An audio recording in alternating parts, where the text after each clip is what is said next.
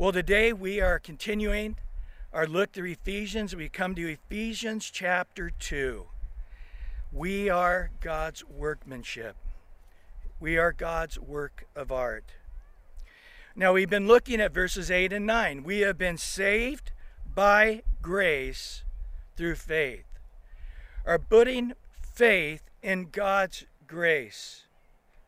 Putting faith in God's work on the cross.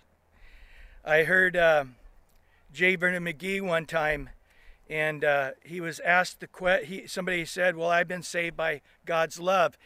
And he just about bust an artery. Because his point was, God loves everybody. Sinner and believer. He loves the non-believer, which we all once were. So much that even while we were sinners, Christ died for our sins. And after Jesus rose from the dead, he still loved every sinner. Yes, everybody in heaven is going to have been loved by God, but everybody in hell will also be loved by God. That God's love did not save us. It was a brutal cross. Jesus dying, paying for all of our sins. And without that torture, without God coming into human flesh, which is hard enough, and lived perfectly for 33 years, tempted in all ways, we're tempted without sin. Without him paying the penalty of our sin, we could not go to heaven, even though he loved us. Because we have to be perfect as God is perfect in order to go to a perfect heaven where there's perfect holiness and perfect righteousness. And we could never do that. We can't undo even the least of our past sins. And we definitely, even if we were to live 10,000 years, would not live a string of good works that would ever attain to the righteousness of Christ. And this is why God, out of love for us, who is also a just God, and I've discussed that before, you can't have love without justice. You cannot have mercy without a penalty being paid for the crime or the sin. And God justly paid the price for us through his Son, Jesus Christ. It's been paid. His last words on the cross, it is finished. It is tetelestai in the Greek, which means paid in full. And so it's by having faith in that grace. There is no way in which we could earn our salvation by works. If you remember in Ephesians 2, the very first 3 verses, it spells out plainly that we are morally and spiritually bankrupt. We are by nature children of wrath, and we can't change that nature. Jeremiah explains this in Jeremiah 13:23. Can an Ethiopian change his skin, or the leopard its spots? Then may you also do good who are accustomed to do evil. How can we not sin when our nature is a sinful nature? Peter talks about this, how we can try to escape the pollution of the world, but like a dog returning to its vomit, or a pig after being cleaned returns to the wallowing in the mire. You say, why does it do that? Because it's its nature. And that's why Jesus said we must be born again. We have to have a new birth. And in that new birth, we have a new nature. God's Holy Spirit comes into our life and gives us a new nature. Self-reformation will not work. This week, I'll be better, God. Just forgive me for last week. And next week, man, you will see the most diligent, obedient person you've ever seen before. Sound familiar? Yeah. The leper can't change the spots, nor can we, our sinful nature. Nothing we do, no amount of times doing it, will save us. We are not saved of ourselves. We are not saved by our works.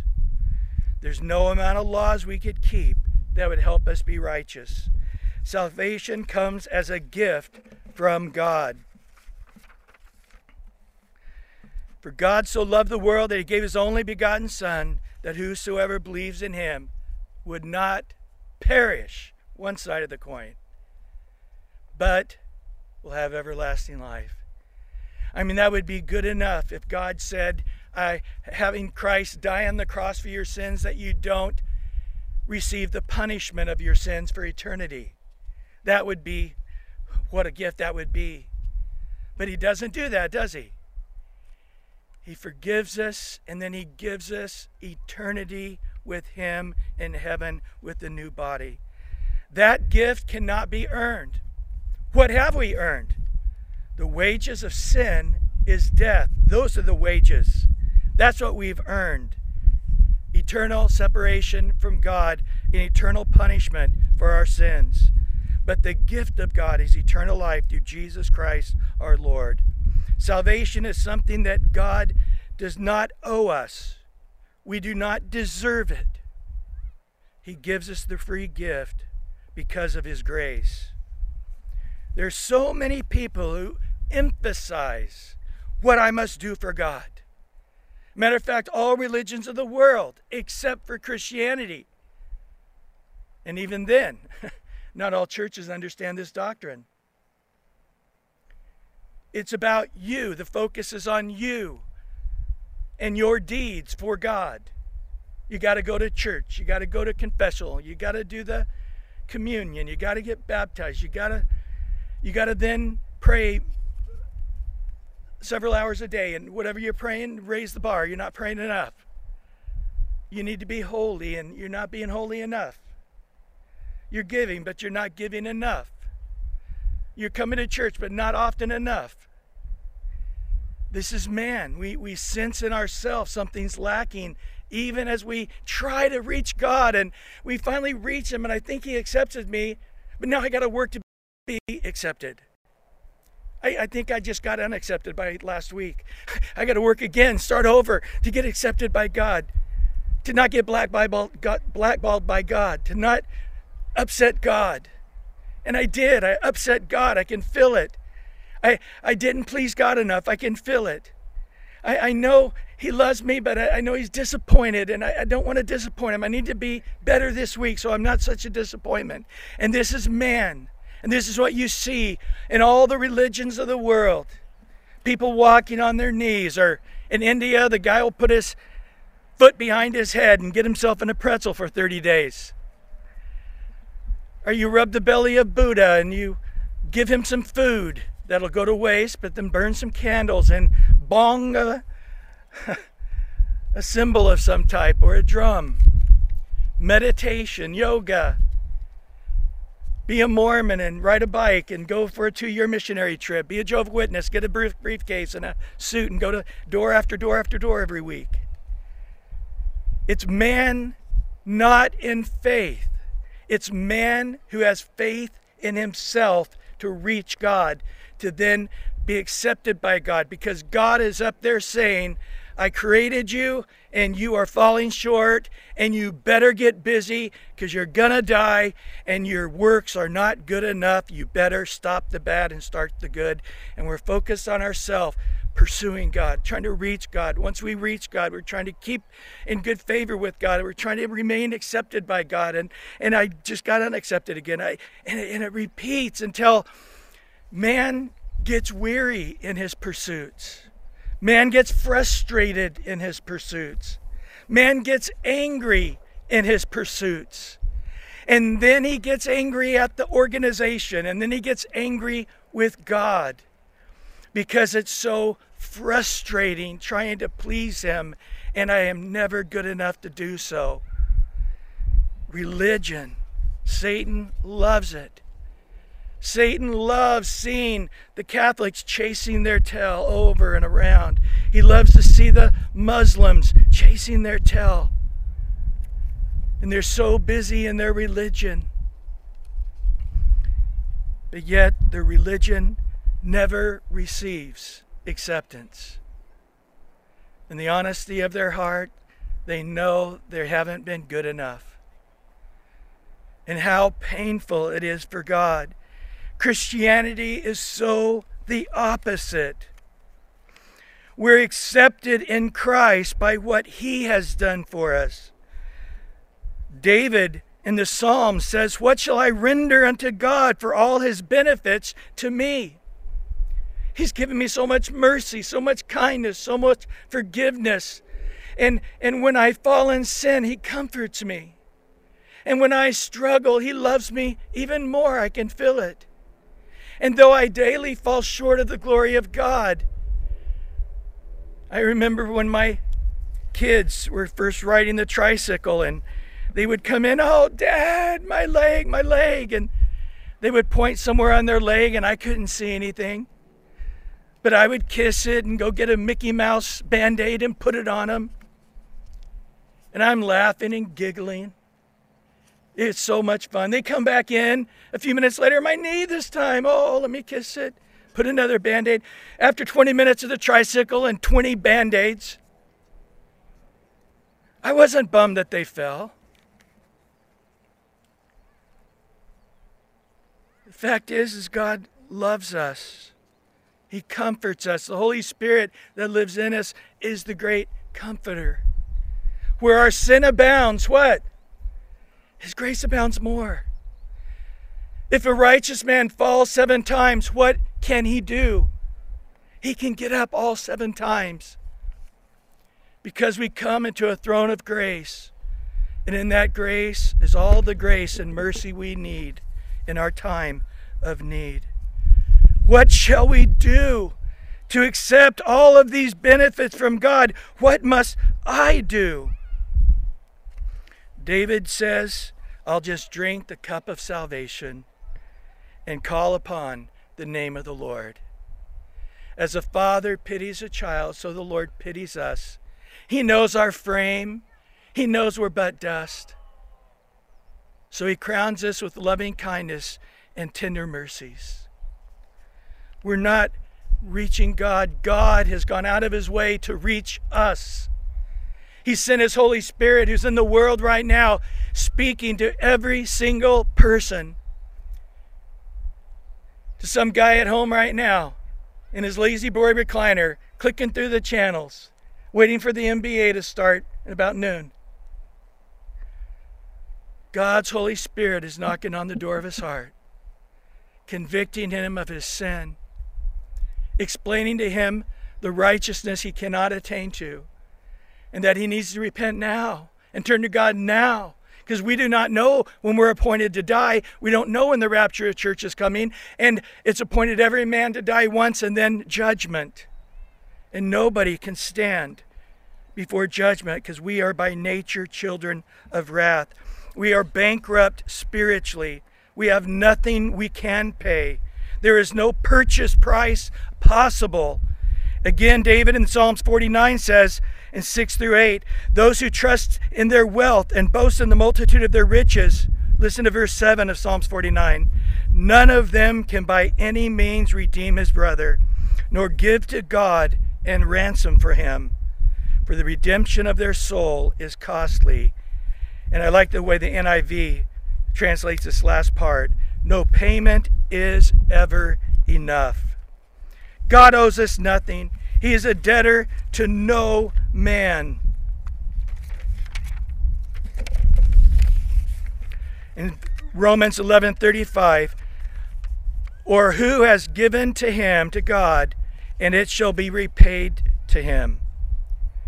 Our response to this wonderful gospel, I love that hymn, to God be the glory, great things, what? He has done. Jesus has done it all. To him be praise and glory for all the grace, not of our works. The thief on the cross isn't going to go to heaven and boast about his works. He's going to boast in the mercy and the grace and the cross of Christ. Romans 11:36 says, for of him and through him and to him are all things. to whom be the glory forever. Amen. Let's picture two men.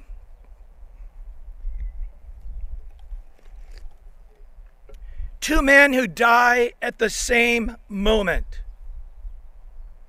One is a believer and the other one is not a believer. And let's say before they go into their eternal state, after they die, they could present themselves before us. You would see two men who are equally sinners. You would see two men who are sinful by nature. You would see two men unworthy to go to heaven. So how is it that one goes to heaven and the other will go to hell? Because it's not of ourselves. It's not of works. It's a gift of God. And one believed in the gift of God through Jesus Christ our Lord, who died on a cross and paid for their sins and rose again, conquering sin and death. I love that 1 John 2.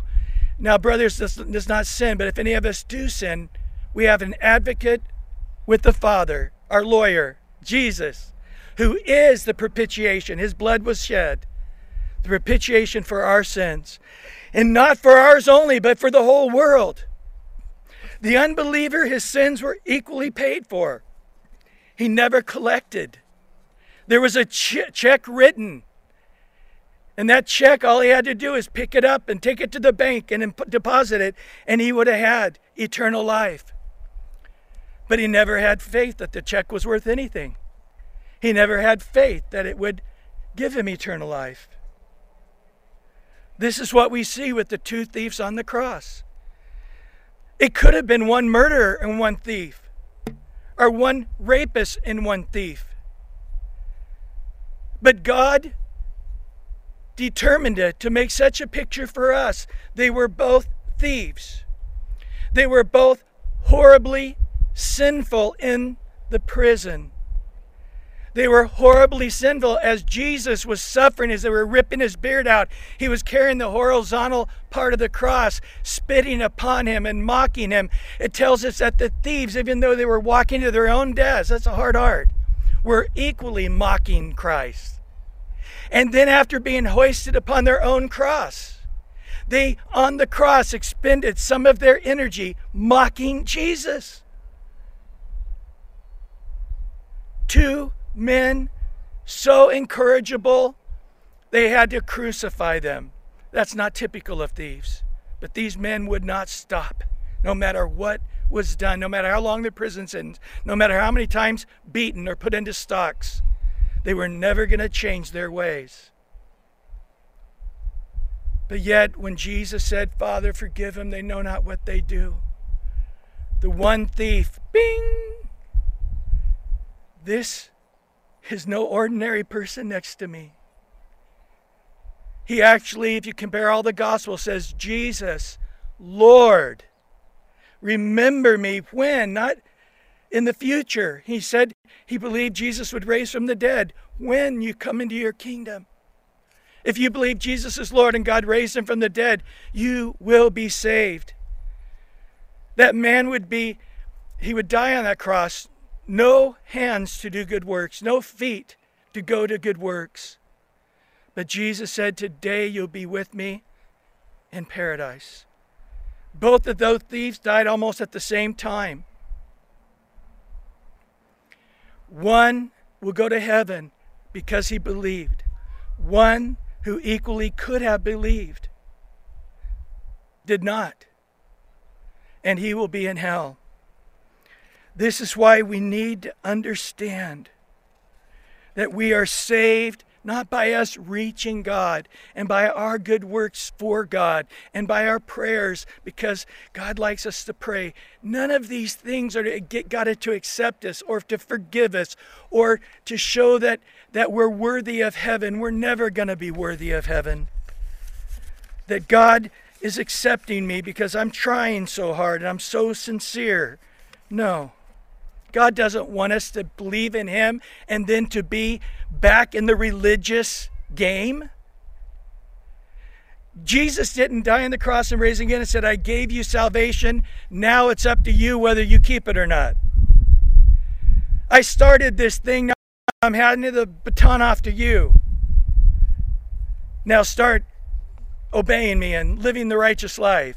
And if you don't, well, we're going to X you out. We're going to kick you out. We're not going to take you to heaven after all. No.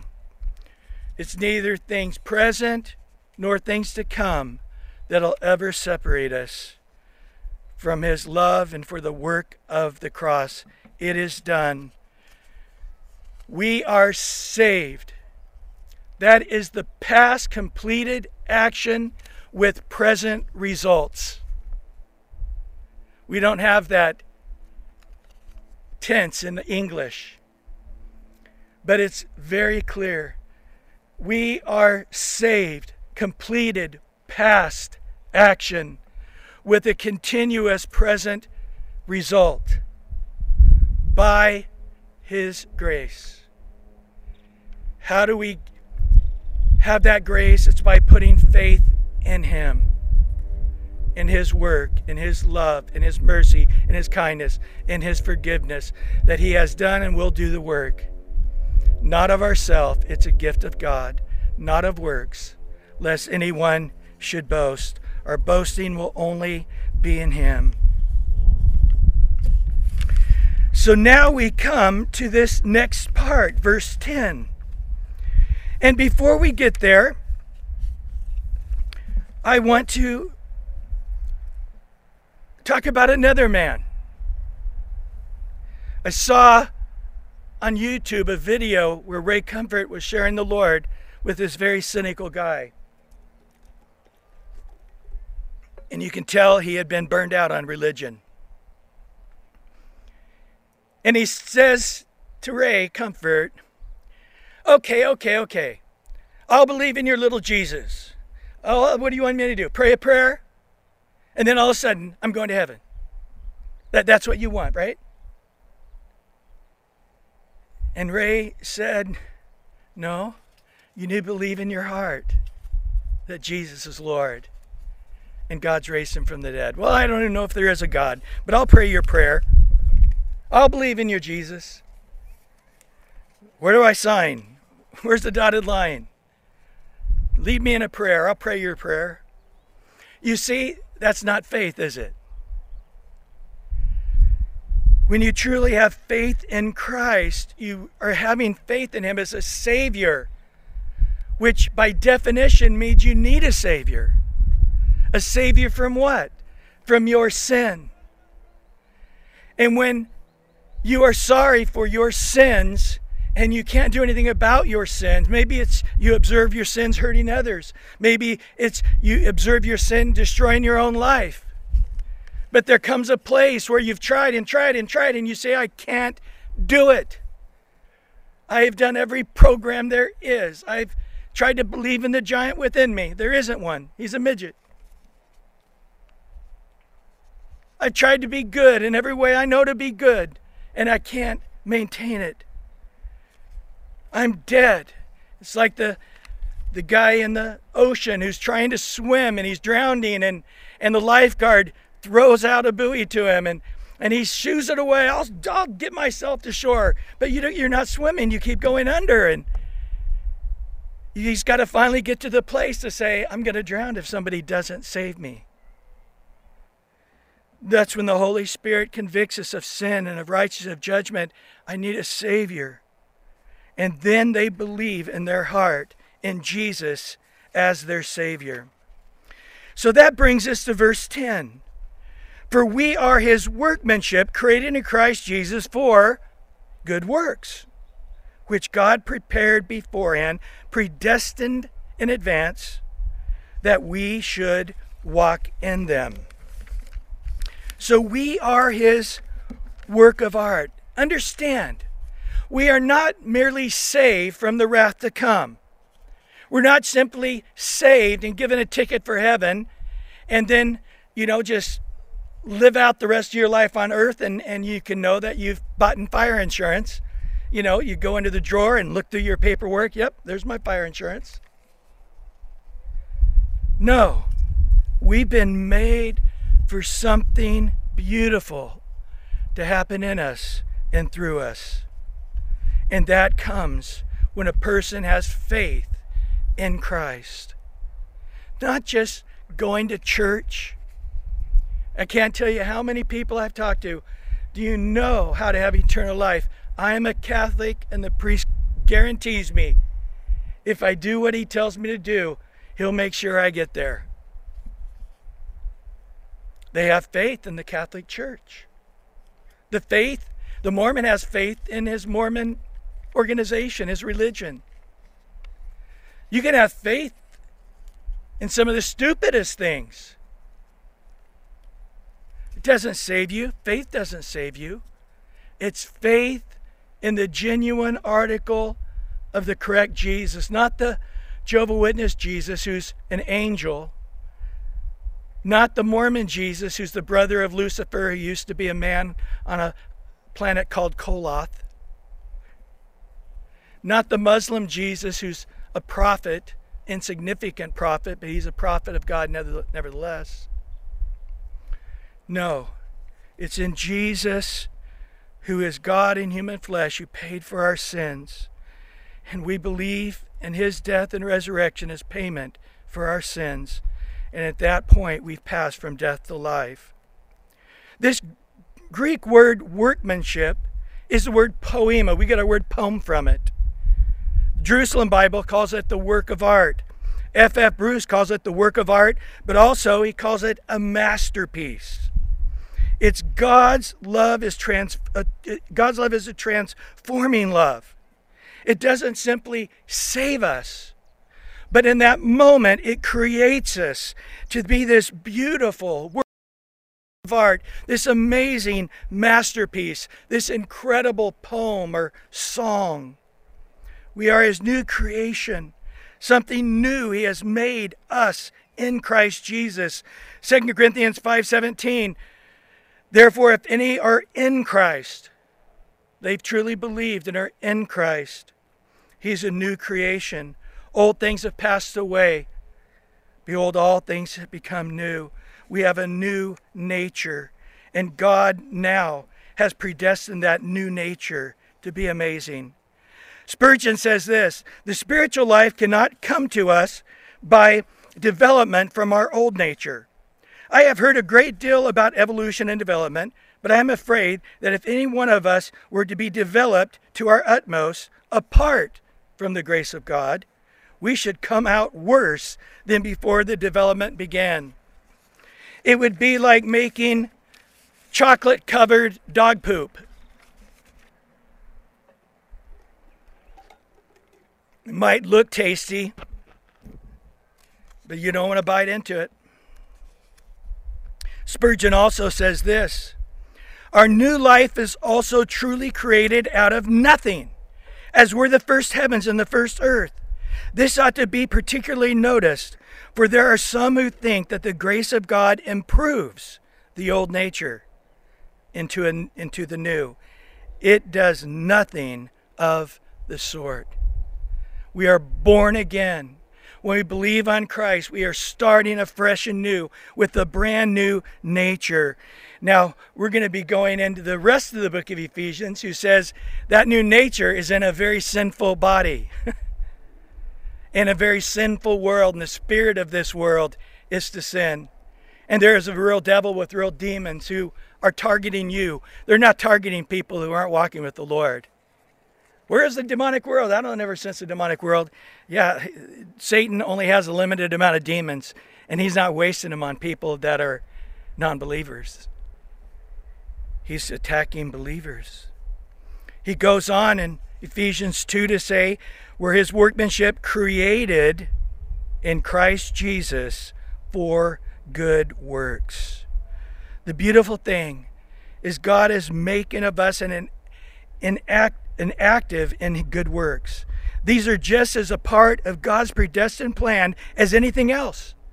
These good works are valid evidence someone is walking as one God has chosen. In Wood's commentary, he says, works play no part at all in securing our salvation.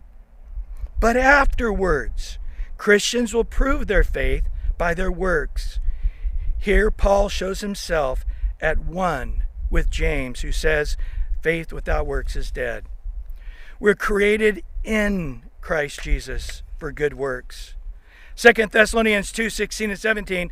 Now may our Lord Jesus Christ himself and God the Father, who loved us and given us everlasting consolation and good hope by grace, comfort your hearts, establish you in what? Every good word and work. Titus says this in Titus 2:14, who gave himself for us that he might redeem us from every lawless deed, purify for himself his own special people, his work of art, zealous for good works. In Philippians 2, therefore, my beloved, as you have always obeyed, not in my presence only, but now much more in my absence, work out, not work for.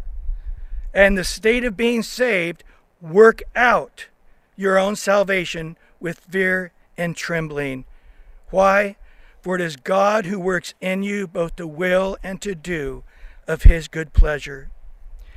Imagine you're standing in the court of the king, and the king calls you by name and comes over and says, this is a letter I need you to deliver to somebody in town, and don't give it to anybody but them. And you've been standing in that court for 3 years, and you didn't even know the king knew you existed. What are you going to do with that letter? You're sweating, aren't you? You sense the joy that he chose you, and you also sense the responsibility that he chose you. Our life here on earth is not infinite. We don't have an infinite amount of days to get it right, do we? Matter of fact, our life is very, very short.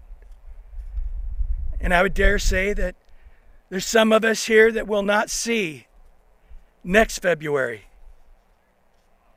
You actually have 300 days left before you're going to stand before God. Maybe 100 days. Maybe this is it. He goes on to say in Philippians 2, verse 14 and 15, do all things without complaining and disputing, that you may become blameless and harmless children of God, without fault, in the midst of a crooked and perverse generation. Now listen to this, among whom you shine as lights in the world. We need to stand in awe. I'm saved. I'm going to heaven. I have a short time on earth. And God has prepared specifically for me a predestined plan. And I can and I cannot walk in it. I wish when I was born again that God also took away my free will, that he made me a robot. Well, I need you to be a free creature. I choose not to be a free creature. I choose that you take control of my mind and my heart, and I can't think evil. I can't do evil. That the moment I think evil, I'm frozen in time until I start thinking good. Okay, now I can work again. I choose it, God. But yet, how do we show love for God? By choosing to do his will. If you ask somebody, hey, I'm moving from one house to another this coming Saturday, can you help me? Now, believe me, people showed up to help you move. It blows your mind. They only have so many free Saturdays a year. And their muscles are going to hurt. They'll probably blacken a fingernail or two. They might even be having to go to the chiropractor on Monday. You know this. But when that hard work has been done, and you know how grueling and difficult it was, you knew the cost it took them, don't you appreciate them more than you've ever appreciated him? In the same way, if being born again meant that now I can only do good, really, really good, really, really good. That's all I can do. But yet the Lord gives us complete choice, even being born again. I have the full spectrum of the tree of life and the tree of the knowledge of good and evil every day. I can even, as a believer, choose to disobey God and dishonor God and sin against God as when I was a non-believer.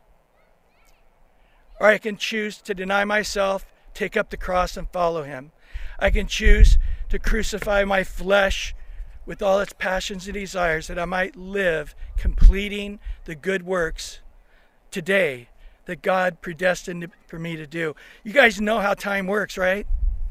You can't go back to yesterday and redo yesterday. Boy, Groundhog's Day sounded awesome to me.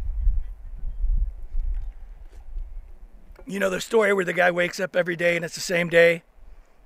And he learns how to play the piano like Mozart.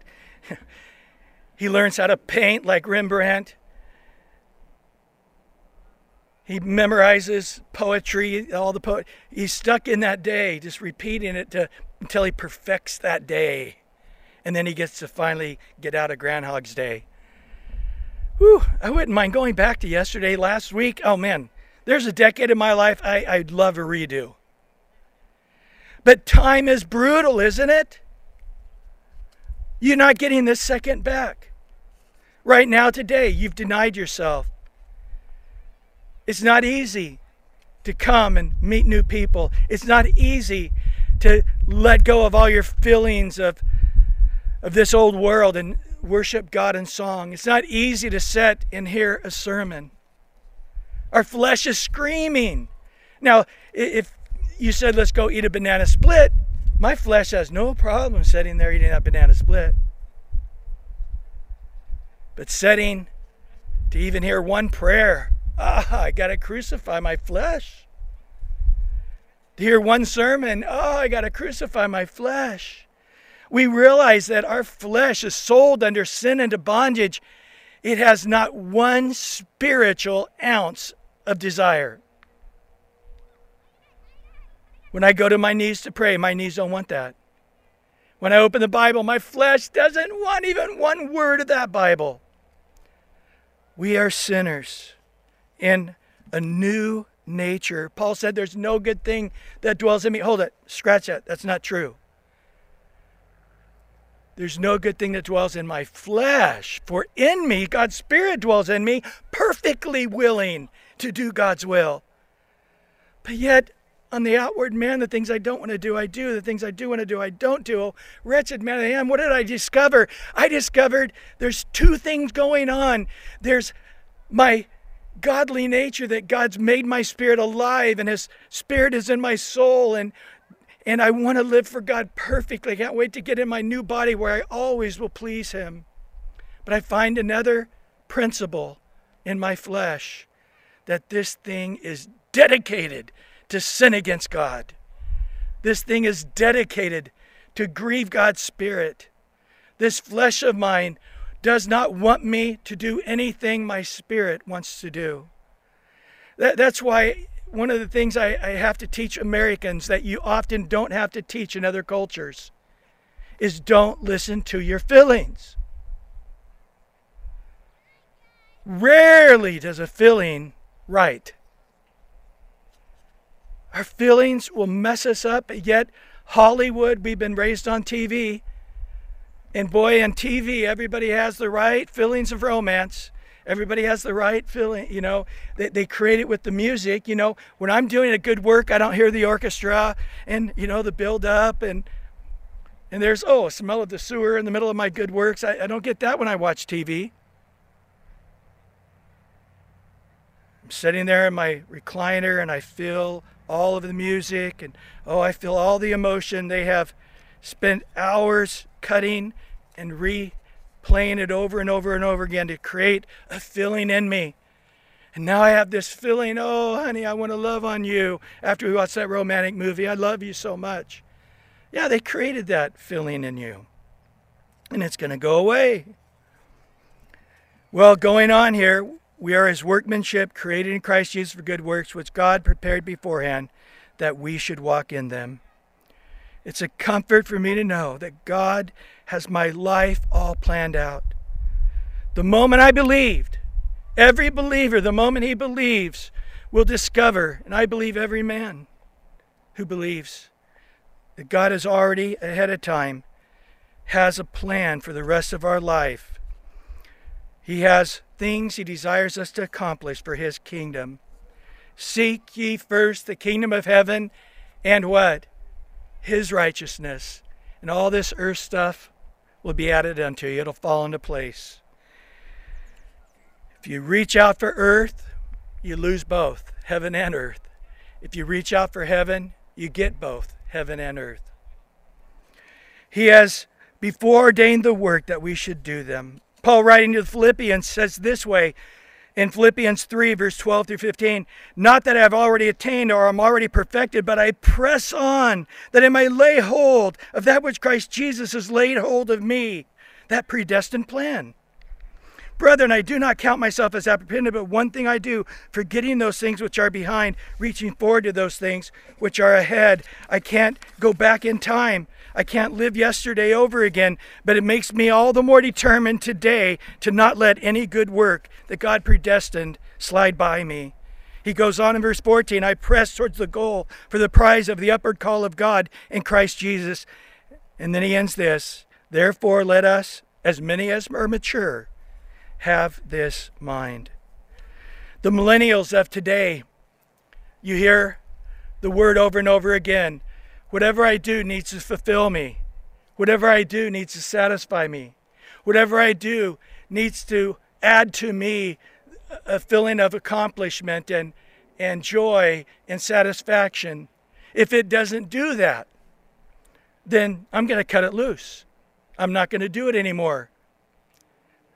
And so you have the millennial, this is actually on YouTube, going to his boss saying, you are not doing enough to make this job fulfill me. You as a boss are not making this job comfortable enough for me to be here. You are not doing enough to satisfy me in the workplace, so I quit. That's the mindset. The good works God has for us will satisfy others. We bear fruit. Does the orange tree eat its fruits? Hey, slap! All the oranges are for me, the tree says. And he eats his own oranges. No, the orange tree labors and goes through all the seasons of a year that he might once a year give this beautiful, colorful orange. In the middle of summer when I'm hot, I can peel that thing open and the juices will squirt out. It's in a perfect package that won't hurt planet Earth. It'll keep all the various germs out perfectly. Biodegradable, nice and wet and juicy. And then he puts it into all kinds of slices so I can share it with a friend. In the same way, we're no longer living for ourselves. As Christ, who died to himself, coming into human flesh, being found as a man in human flesh, he set out to spend his whole life not being served, but serve. Not to see his interests as more important than other people's interests, but seeing everybody, even the least of us, their interests before our interests. This is the example. What it means for us to walk in good works means we die to our satisfaction, our comforts, our pleasure. And we live in such a way that brings pleasure and growth and strength to one another. If you're in marriage, you know exactly what I'm talking about. When things start going bad in marriage, you die a little more that you might bring out good fruit in your spouse. If you're a parent, you know what I'm talking about. You die a little more so you don't kill them. And it's a wrestling match, but yet you keep being that wall and they pound up against that wall and they're trying to find the door to get around you and they can't, and they're just so mad at you all the time, and you're having to stand there and take it and be the wall so they don't self-destruct before they're 19 years old, right? That Gino Grassi says it this way: God did this in advance. Each one of us have an eternally prepared job description, which includes our task, our abilities, our place of service. We are not like paintings or statues, but rather more like songs meant to be sung, designed for action and to do good things. We're a work of art that is active,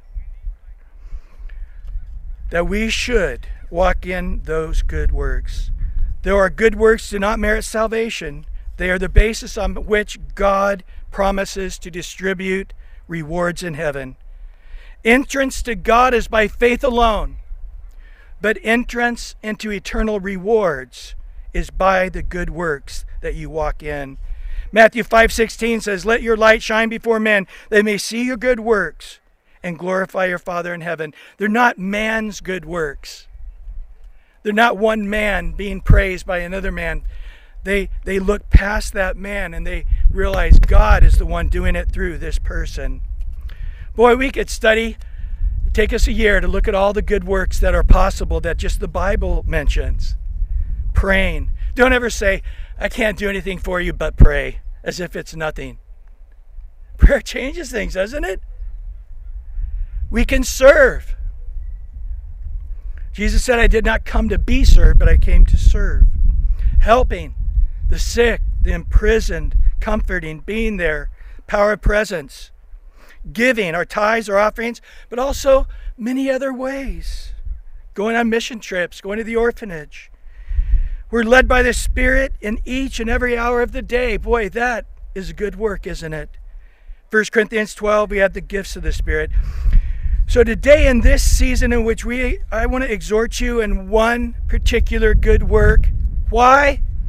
Because the rapture of the church is coming soon.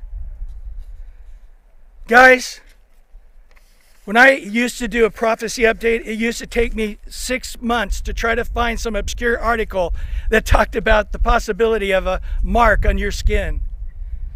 We used to try to think about a computer system, and you'd get some article out of Brussels about there's a computer system with everybody's name in it. And we would, and everybody get goosebumps. I'll tell you what, you don't have to search hard. Matter of fact, it's almost like just being the nightly news for me to give a prophecy update. It's almost like, yeah, you just told me everything I saw in news this week. Guys, we're right here. Jesus knew that his time was coming nigh when he would be crucified and no longer be on this earth. And he said, "I must work the works of him who sent me while it's day. The night is coming when no one can work." In John 9:4, he said, hey, there's a day coming that our good works will no longer do any good. Acts 1 says, "You will receive power and the Holy Spirit has come upon you, and you shall be witnesses." Notice I didn't say you're going to go out witnessing. You by nature are going to be a witness.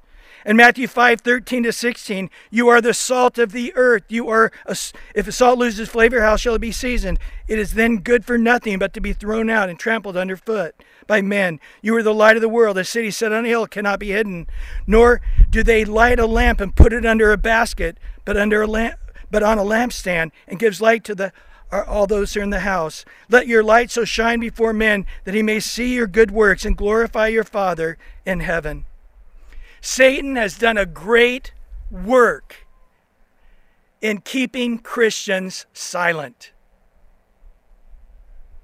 We have repeatedly taken the light that should have been shining in the workplace or at the family reunion or in our neighborhood or in the grocery store, and we have purposely dimmed it and put our hand over it and don't think about anything but that.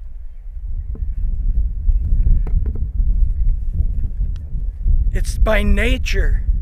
And if you take something by nature and stifle it, it's useless. We now have a born-again nature, and we are the light of the world.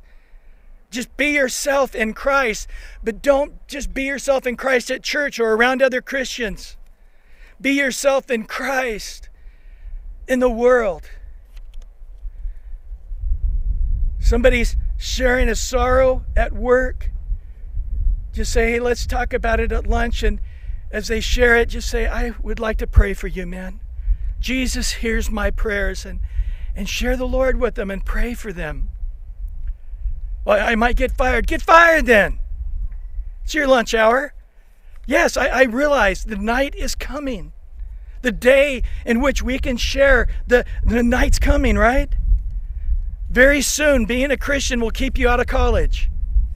Being a Christian will keep you from getting that job. Being a Christian means you're mentally ill. Or in socialism, which we are now in, religion is the opiate of the people. It makes them drugged and no use in a society. They're a bunch of drugged, crazy, insane people that have no use in society. Daniel 12:3 says, those who are wise shall shine like the brightness of the firmament, and those who turn many to righteousness, like the stars forever and ever. Wow. Poetry from heaven. We are beautiful on the mountain of those feet who are spreading the good news.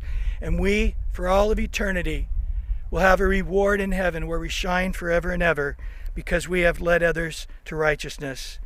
Romans 1:16, is this true about you? I am not ashamed of the gospel of Christ. Guys, are you ashamed? Are you ashamed to carry one of these around with you in your pocket or in your purse or in your car and have it there every time you go into 7-Eleven? God bless you. Eternal life, read this, see you later. Or maybe, do you know how to have eternal life? No. How do you do that? Let me read this with you right here. Why don't you read it and I'll listen.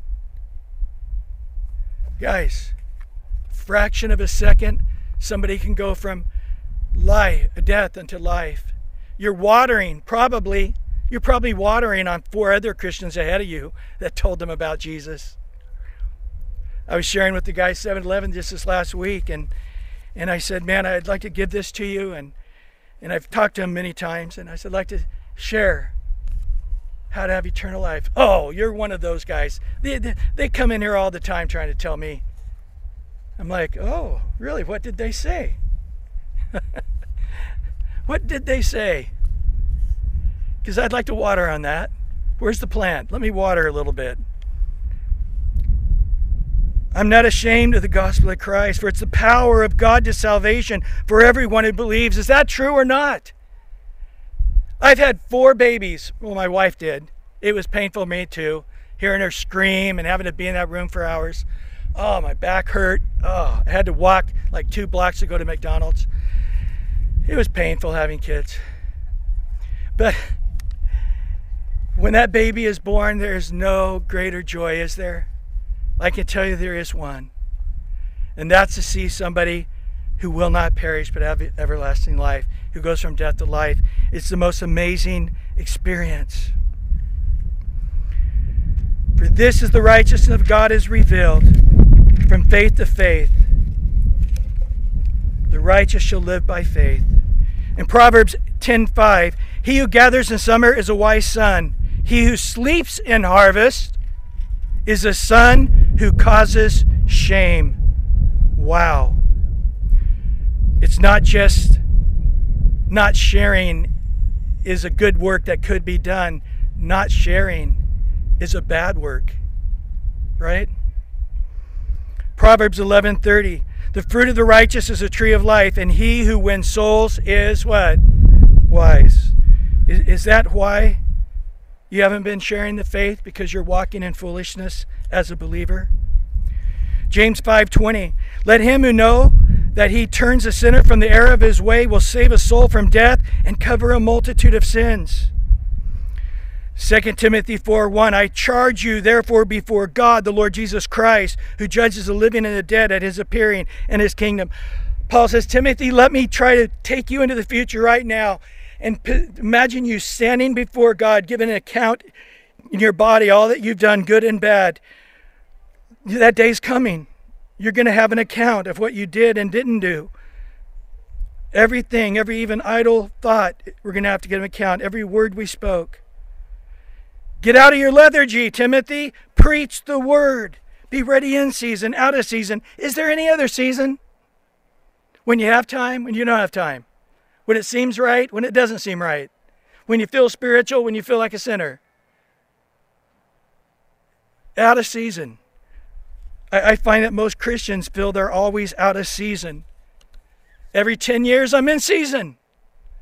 I don't think that's the case. And then he says, get in the mix, man. Convince, rebuke, exhort with all long suffering and teaching.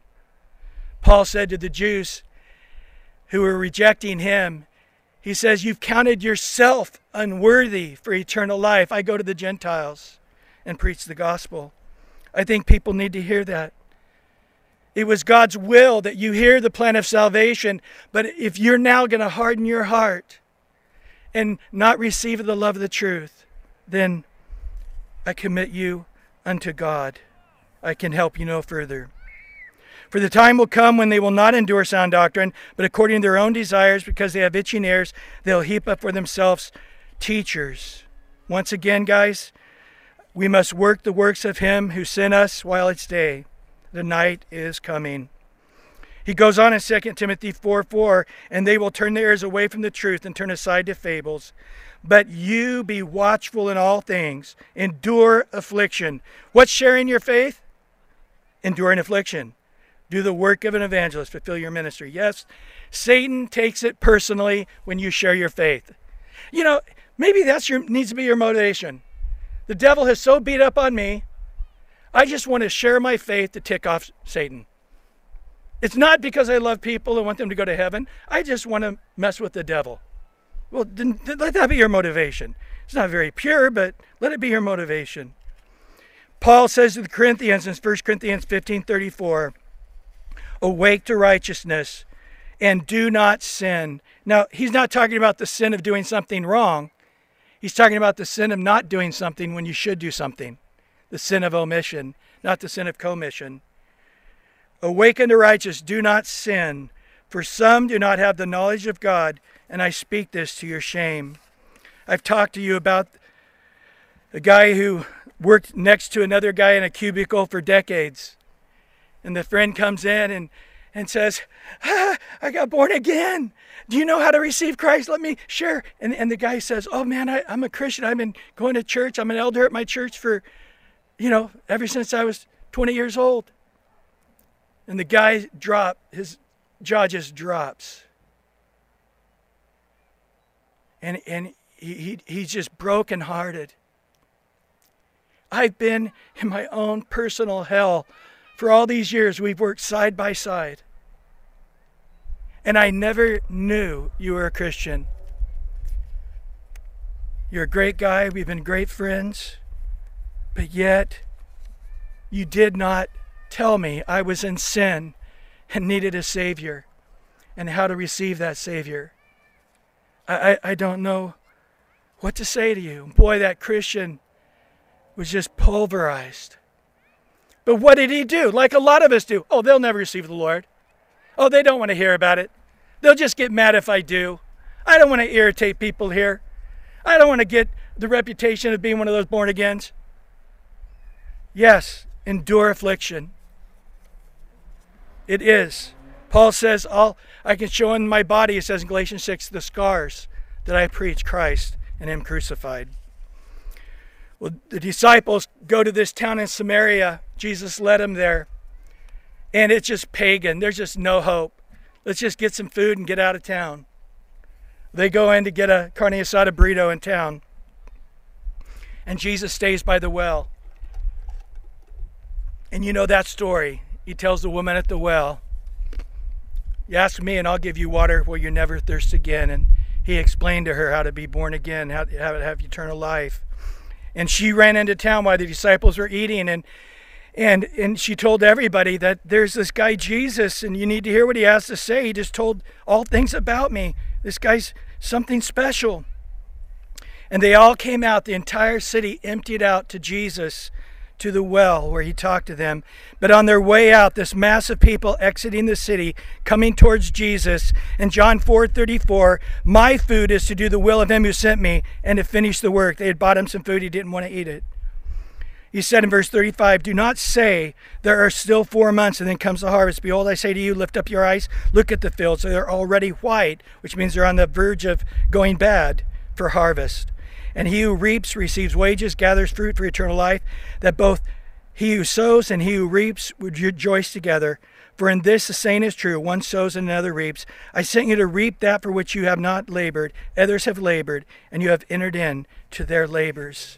You may plant a seed and may look unsuccessful, but the word of God never returns void. You may water and get beat up for it, but it will never be unsuccessful.